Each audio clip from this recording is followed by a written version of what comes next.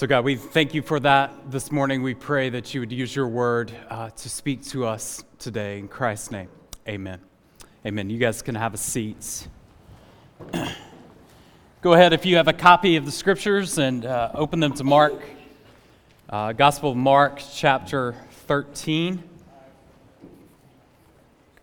Mark chapter 13. If you don't have a copy of the scriptures, there should be one provided in front of you.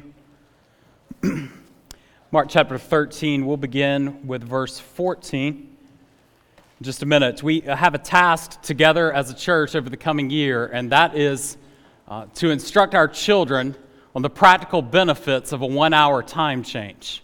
Don't know about you, but mine missed that. The adults caught the warning, the children did not. So if you can help with anyone under 10 to instruct them before next year of the benefits of that extra hour of sleep. Hope you are rested and ready to meet with the Lord this morning. As you can tell, we'll celebrate communion, take the Lord's Supper together as a church as we finish. So pray that would perk your heart with anticipation as we sit under the teaching of the Scriptures. We have much to celebrate this morning.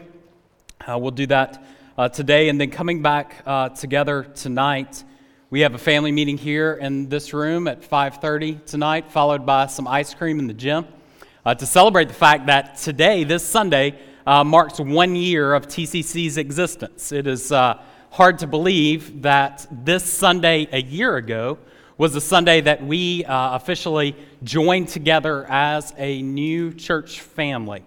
Up until that point, some of us were meeting in Mitchell Road Elementary School with a nice horse mural on the back wall. Don't know if you remember that.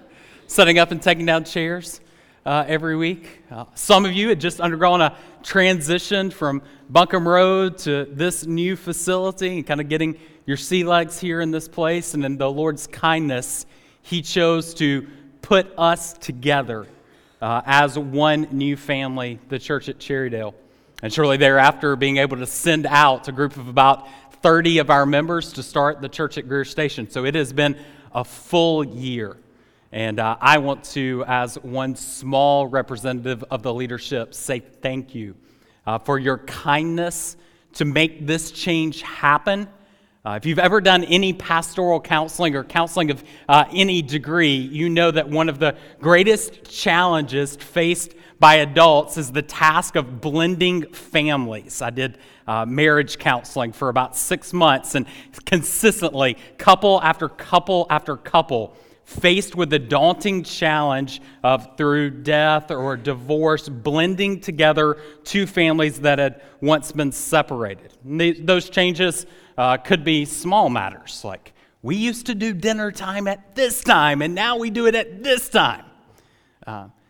To really big changes. But putting together a group of, let's say, 5 people who have distinctly different histories under the same roof poses a great challenge. Not to mention putting together a few hundred people in the same building. You know that this could have gone quite chaotically, and it did not, by God's grace. I get phone calls weekly on other churches using us as a case study for how this can be replicated in other places. This past week in Greenville, North Carolina, a buddy called trying to figure out how to put together an existing church plant with an existing congregation in the city and seeking our counsel. And one of the things that I have the joy of saying every time is, apart from God's grace and the humble willingness of our people, this would have been impossible. Like there's no amount of leadership savvy that makes things like this happen. You guys have just been so gracious, and we are incredibly thankful for that. We know that for all of us, preferences have had to be laid aside to make things like this happen, and so we're just overjoyed with thanks for you hanging in there with us for the sake of the better good and the work of the mission in the city. So thank you. Tonight, we'll say thanks with some ice cream. Or actually, you will say thanks to one another with really good ice cream, all right? Tonight, so back in here at 5:30, that will be a joy for us. This idea, this family language that we've seen through Tracy's highlighting of this Sunday being Orphan Sunday, and even our One New Family as TCC. Provides a really good introduction for our text this week. Two places I want to direct your attention that might serve as hooks or central thesis for the text that we'll have this morning. Verse 20 of Mark chapter 13. And then a bit later in verse 27. We are in the middle of what is a very dense forest. And it will be incredibly easy for us this morning to get lost in the forest, to get lost in the trees. What I want to do is try to pull our eyes up so we can see at a 30,000-foot glance what Jesus is pointing to in these instructions as he paints a picture of what is to come in the future. Twice he says in verse 20, "If the Lord had not cut short the days, no human being would be saved. But for the sake of the elect, whom he chose, he shortened the days." Then a bit later in verse 27, similar theme. "He will," so looking into the future, "he will send out the angels and gather his elect from the four winds, from the ends of the earth to the ends of heaven." So, God's central purpose, Jesus painting a picture of what is to come, is going to be God's mission to gather his family, his elect together. God is on mission to gather a people. And those who are part of his family will live in shalom and peace the way he originally intended. And we've seen that this gathering process is going to happen in stages. Last week we looked at this end of age number 1 that culminates in the temple and all its trappings. And Jesus has said this age is coming to a close. And he gives the original hearers some signs that would show that this age is about to end.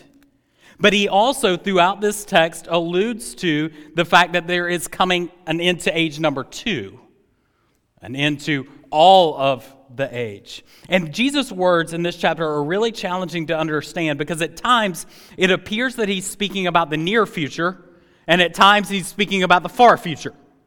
And often those intermingle in ways that are really challenging for our brains to get around.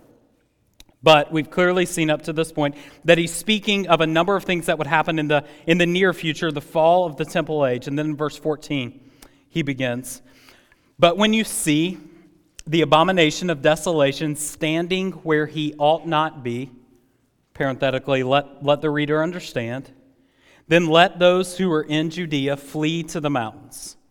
Let the one who is on the housetop not go down nor enter the house to take anything out. And let the one who is in the field not turn back to take his cloak. And alas, for women who are pregnant and for those who are nursing infants in those days. Pray that it may not happen in the winter. For in those days there will be such tribulation as has not been from the beginning of creation that God created until now, and never will be. And if the Lord had not cut short the days, then no human being would be saved.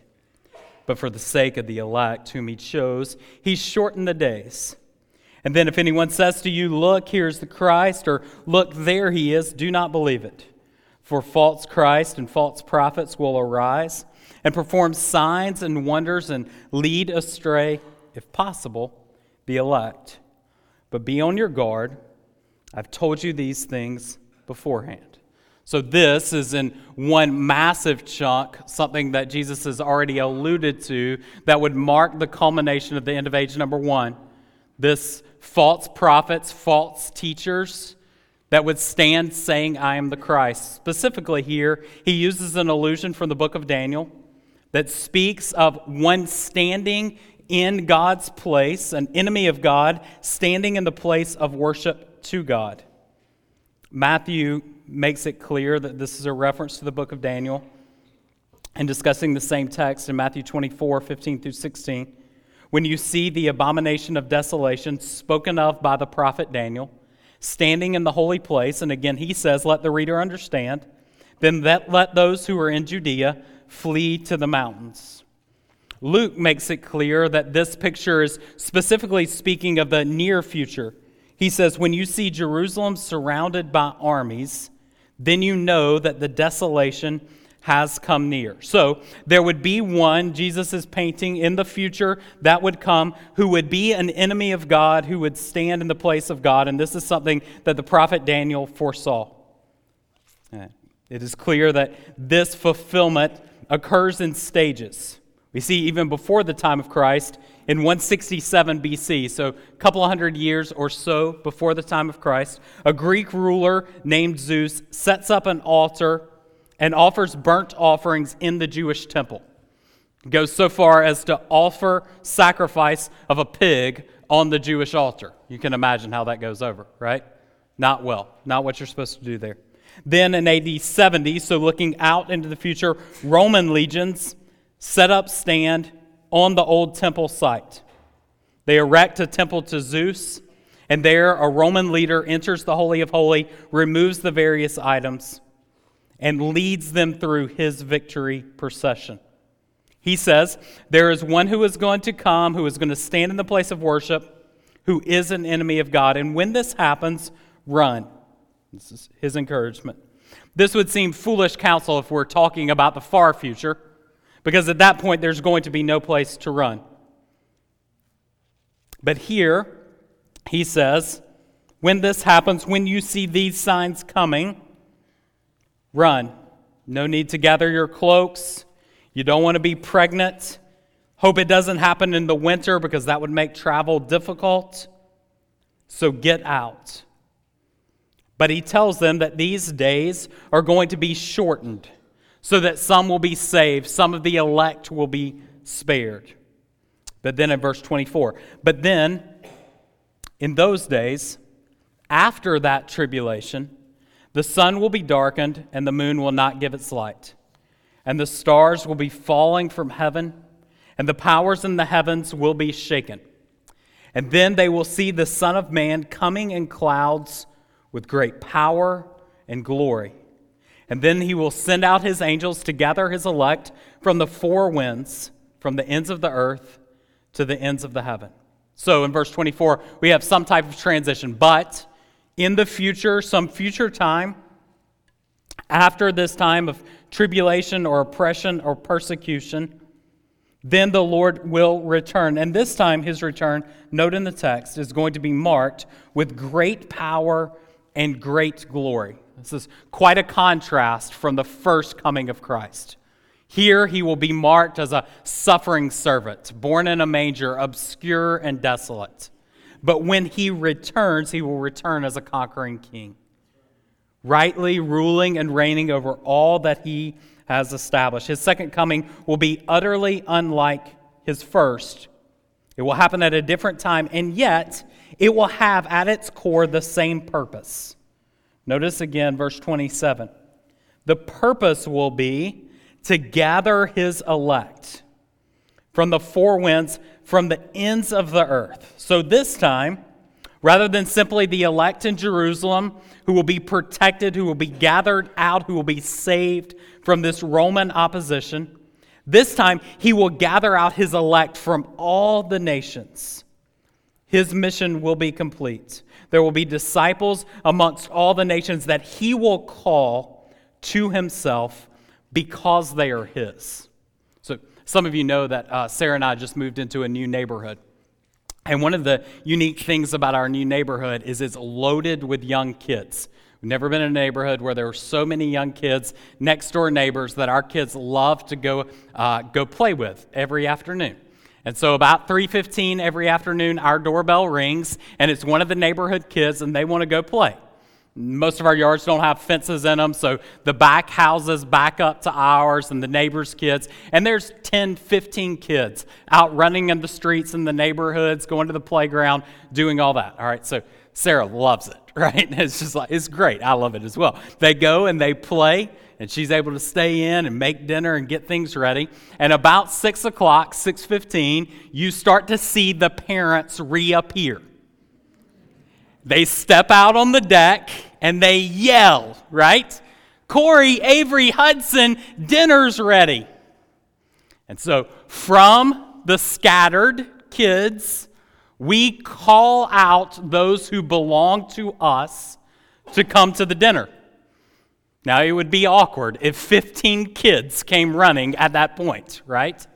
At that moment, what happens is those who are in your respective family are called to you for fellowship with the family. They know who belongs to whom, and we call them to ourselves.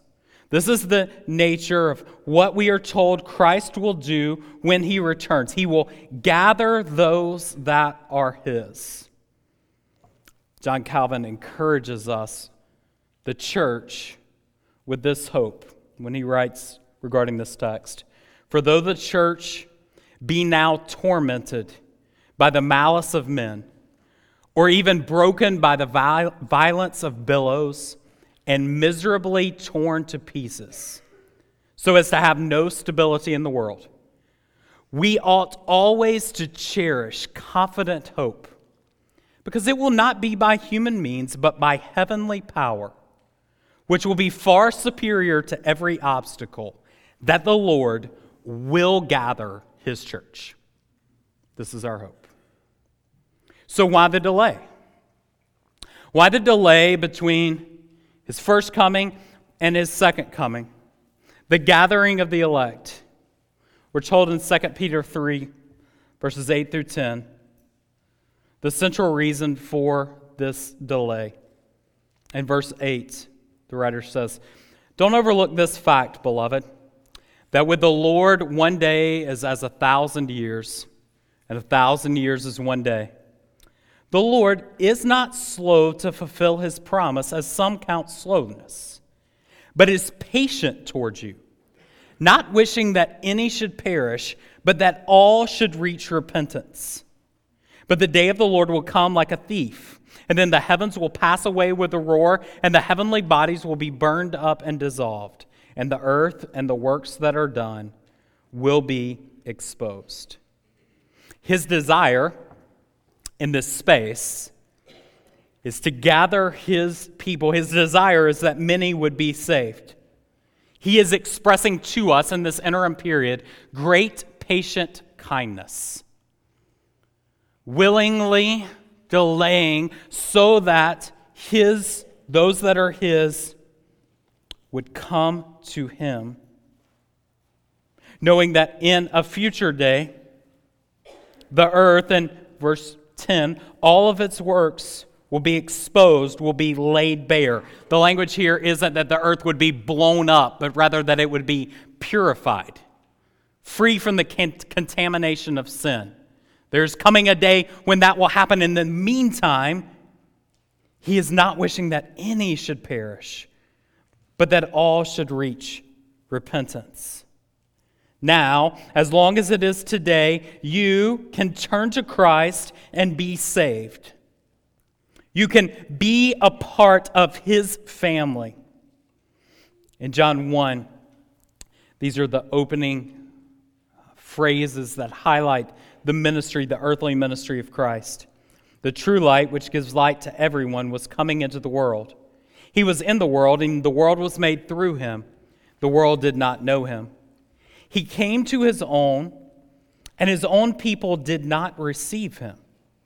But to all who did receive him, who believed in his name, he gave the right to become children of God, who were born not of flesh and blood, nor of the will of flesh, nor of the will of man, but of God.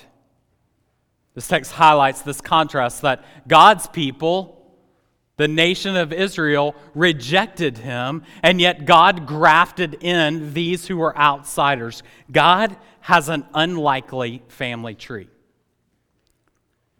You and I, many of us, are a part of that unlikely family tree. Some of those that you would think were a part were not, and some of those that you would think were not were.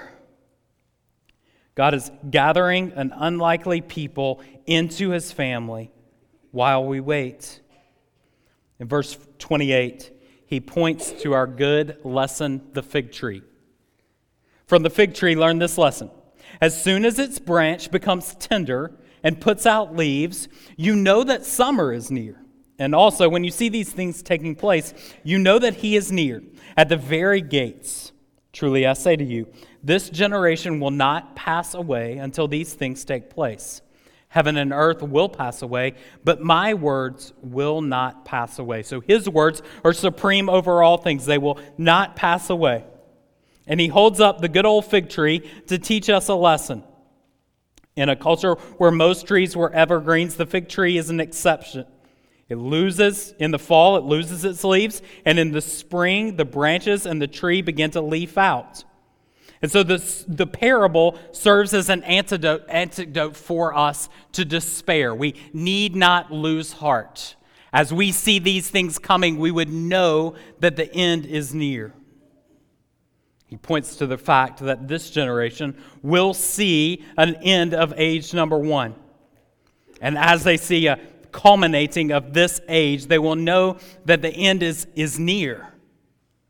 The sign of the fig tree serves for us as an indication, not a clock. We would see these things happening, and they would alert us to the fact that the end is closer than we think. The end is at hand. Now, even the people for whom Jesus was writing these words had several steps removed from the end of age number 2. The incarnation had already happened. Jesus was here, and yet they knew, some knew, Jesus certainly knew, that the crucifixion, the resurrection, and the ascension stood between them and the end of age number 2. There were still things that had to happen.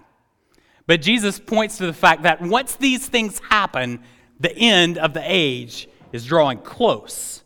The time is short. And in the same way, we live at a time when there are no other things, there are no other aspects of redemptive history that must transpire before the age closes. The incarnation's already happened, the crucifixion's already happened, the resurrection's already happened, the ascension's already happened. Jesus is gathering his people, and the end could happen at any time. This isn't a fear tactic for us, but an encouragement to us and an encouragement to these disciples who are about to watch the brutal murder of the one they had been following. In John 14, a great encouraging text that takes these passages of the end times out of fear-mongering and places them in the rightful position that I think Jesus intended them, as an encouragement to his disciples and to us. Jesus says in John 14, "Let not your hearts be troubled. Believe in God, believe also in me. In my Father's house are many rooms. If it were not so, I would not have told you. I go to prepare a place for you. And if I go to prepare a place for you, I will come again to take you to myself, that where I am, you may be also." A bit later in verse 16, he says, "And I will ask the Father, and he will give you another helper to be with you forever, even the Spirit of truth, whom the world cannot receive, because it neither sees nor knows him. You will know him, for he dwells with you and will be in you. I will not leave you as orphans, but I will come to you." This is his promise, that he, as the Father of his people, would not abandon us, but he would gather us to himself. He promises to not leave us as orphans. This Sunday, as we remember Orphan Sunday, and as we think on the fatherless in our land, this provides us a great opportunity to reflect on the fact that God, as Father, has promised to not abandon his children. Those that are in his family, he will gather. That is the promise of this text. So, how should we then respond? Verse 32. "But concerning that day, or that hour, no one knows, not even the angels in heaven, nor the Son, but also the Father. But be on your guard, keep awake, for you do not know when the time will come. It's like a man going on a journey. When he leaves home, he puts his servants in charge, each with his work, and he commands the doorkeeper to stay awake. Therefore, stay awake. For you do not know when the master of the house will come, in the evening, or at midnight, or when the rooster crows, or in the morning, lest he come suddenly and find you asleep. And what I say to you, I say to all, stay awake. There's no real need to be a pastor to understand Jesus' intention with this passage. He says it over and over and over again. The point is that we would not attempt to meticulously calculate when he would return. In fact, it seems that he says, don't be concerned about the timing at all. He set the times and the dates by his own authority. This language of the time at the end of verse 33 denotes this set appointed time that God created by his own authority. And not even the Son, who willingly laid aside equality with God in his earthly ministry, not even the Son knows. But this future event is certain and fixed, though its timing is purposefully withheld. What do we know for sure? Here's what we know for sure. We know for sure that Jesus is coming to gather his church, so we should be ready. This is the essence of this passage. Jesus is coming to gather his church, so we should be ready. For those of you who are on the outside of his church looking in, and by that I don't mean not a member of the local church, but you are not in Christ. You know that, to use our picture earlier, if Jesus stepped on the back porch and called his people to himself, you are not in Christ. You are not a part of his family. Today is a grace gift of a loving God to you. You can this day turn from your sin and trust in Christ. You can call him your Abba Father today. That is what being ready means for you. It means that you pass on this Lord's Supper this morning and that you bow your knee in repentance, turning from sin and trusting in Christ. And we are told from John 1 that Jesus will lovingly accept you, adopt you into his family. That is what being ready looks like for you. For those of us who are in Christ, we're told repeatedly, over and over again, 1 Thessalonians 5:6, let's not sleep as the others do, but let us watch and be sober. This is what Jesus says over and over again in Mark 13. Stay awake, be on your guard, watch.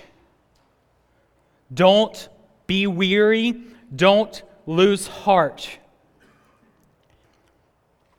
We are, as God's people, to watch, expectantly be ready for what could happen at any point. I think there's a great contrast here between the way that we watch. On the one hand, my concern is that often when these texts are talked about, or when we think about the end times, the language and the way we paint the picture of watching is a watching or a waiting in fear. That's what I mean by that. Sarah and I have been married a couple of years, and we had a gift to go to Tennessee mountains, to a mountain cabin. Family friend had a place there, and when you're newlyweds, you use family friend perks, right? And so we went and stayed in the mountain cabin with some friends of ours for the weekend, and we had just gotten there, and Sarah said she was going to go grocery shopping. Okay, so I stayed at the house getting everything set up, and Sarah went out to get groceries in the mountains in a place that we had never been. My wife is not the most prompt, timely individual, so she says I'm going to be back in 30 minutes. I always give her like 2 hours, all right? That's my consistent buffer, double whatever time she says. So I'm set up, I'm watching, I'm doing my deal, getting the kids set up. 2 hours goes and nothing from Sarah. And we both have cell phones, and I call her, and the cell phone immediately goes to her voicemail. It doesn't ring at all. It just immediately goes to her voicemail. And something happens in me that's probably happened to you at some point. The anxiousness rises in you, right? I know she's gone out somewhere in the car. She has a cell phone, but she's in the mountains of Tennessee, so she has no reception. And I have absolutely no clue where she is. So 15 minutes turns to 30 minutes. Now, in that moment, I am waiting in fear. I am doing what parents do on prom night. I am waiting in fear for my kid to come home, knowing that something bad has likely happened. This crazy fear, this anxiousness that wells up in you. That hour turned to 2 hours, turned to 3 hours, and by God's grace, some random stranger pulls up in our driveway. My wife has gotten GPS lost in the backwoods of Tennessee on some mountain dirt road and found some stranger who was gracious enough to bring her back to our house. She shows up at the door, tears in her eyes, frantic because she's been just as scared as I've been. In that moment, anxiously awaiting a return that you anticipate being something really bad happening, right? That is not the type of waiting Jesus encourages. We do not have to wait with that type of anxiety.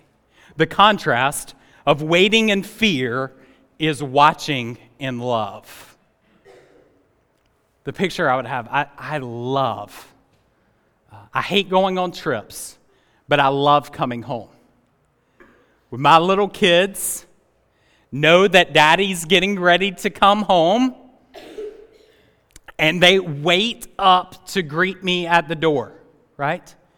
And there's this moment where they know daddy is going to stick to his promises. He said he was going to come back, and I come to the door, and they run and greet me because they have been watching in love. Not waiting in fear, but watching in love. This is the type of posture that we as the church can have as we think about the return of Christ. We can be wakeful, be confidently busy, knowing that God will always keep his promises. This waiting in love is why the second coming of Christ is the motivation for literally dozens of ethical behavioral exhortations in the New Testament. Because we know he's going to keep his promises, we should cast off darkness and pursue light, Romans 13. We should, Hebrews 10, consider how to stir one another up to love and good works, not neglecting to meet together as it is a habit of some, but encouraging one another, and all the more as we see the day drawing close. Because we have confident assurance that God will keep his promises, we can get busy about his work now. This promise serves as steady encouragement that the family will be gathered.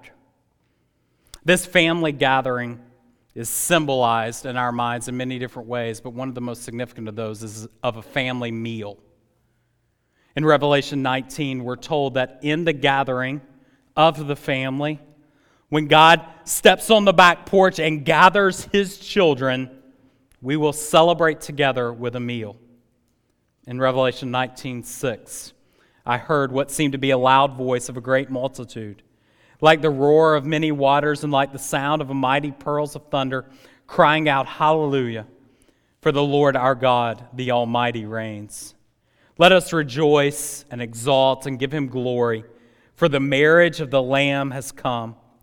The bride has made herself ready. It was granted to her to clothe herself with white linen, bright and pure, for the fine linen is the righteous deeds of the saints." And the angel said to me, "Write this: Blessed are those who are invited to the marriage supper of the Lamb."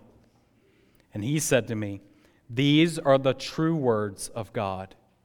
This day that's coming when God will gather his people will be marked by a marriage supper feast that we, as the family of God, will share together. And as a picture of that coming day, and as a picture of the most central act of God to redeem, to gather his people, the finished work of Christ, he has left us a celebration. This celebration is specifically for his family, for those that know him, that are in Christ. Just one chapter later, a passage Hugh will teach on in a few weeks, he, right before his death, holds up bread and the cup. And as they were eating, he took bread, and after blessing it, he broke it and he gave it to them. And he said, "This is my body."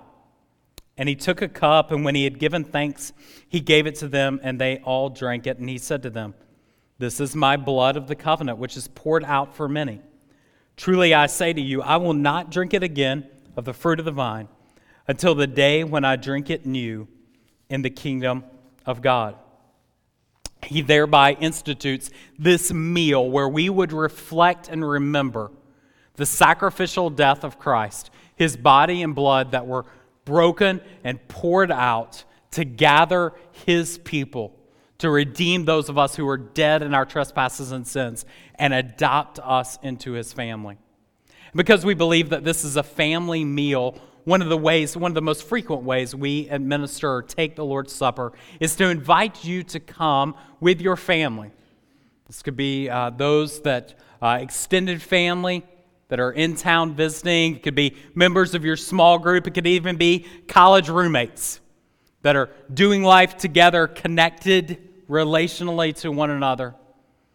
And because we are together as brothers and sisters in Christ, we celebrate this meal together. In just a minute, I'm going to pray, and the table will be open. There are 3 up front. We invite you to come with your family, with your friends that you're connected with here in the local church. And after having time to pray with those that you love, to take the bread and the juice as an act of remembrance that we eat now as a picture of our eating later when God faithfully has gathered his family together. Please take time to reverently confess your sins, pray where you're seated. If you're here and you don't know Christ, please heed my exhortation to refrain from the table, to pray, to come talk to one of the pastors. We'll be up front. We would love to talk to you about how you can know that you are in God's family. And for those of us that are, let us pray that this table would serve as a means that would encourage our hearts to be watchful, knowing that he could return at any point. Let's pray. Father, we trust that you will do what you say you will do, that you will gather your family to yourself. We recognize that our frail brains could get really bogged down in all the details of how that will happen. Pray that you would protect us from that. Pray that you would use your word to remind us that you are always true to your promises. You will gather your people.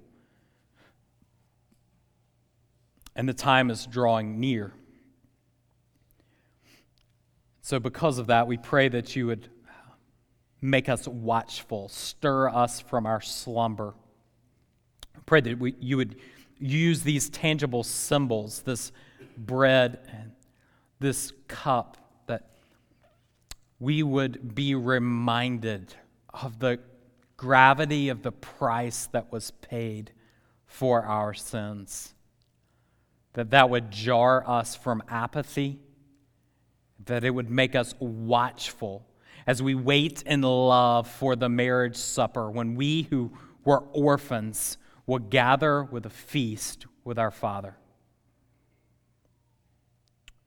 Pray that you would use your table to do that this morning. For Christ's sake, amen.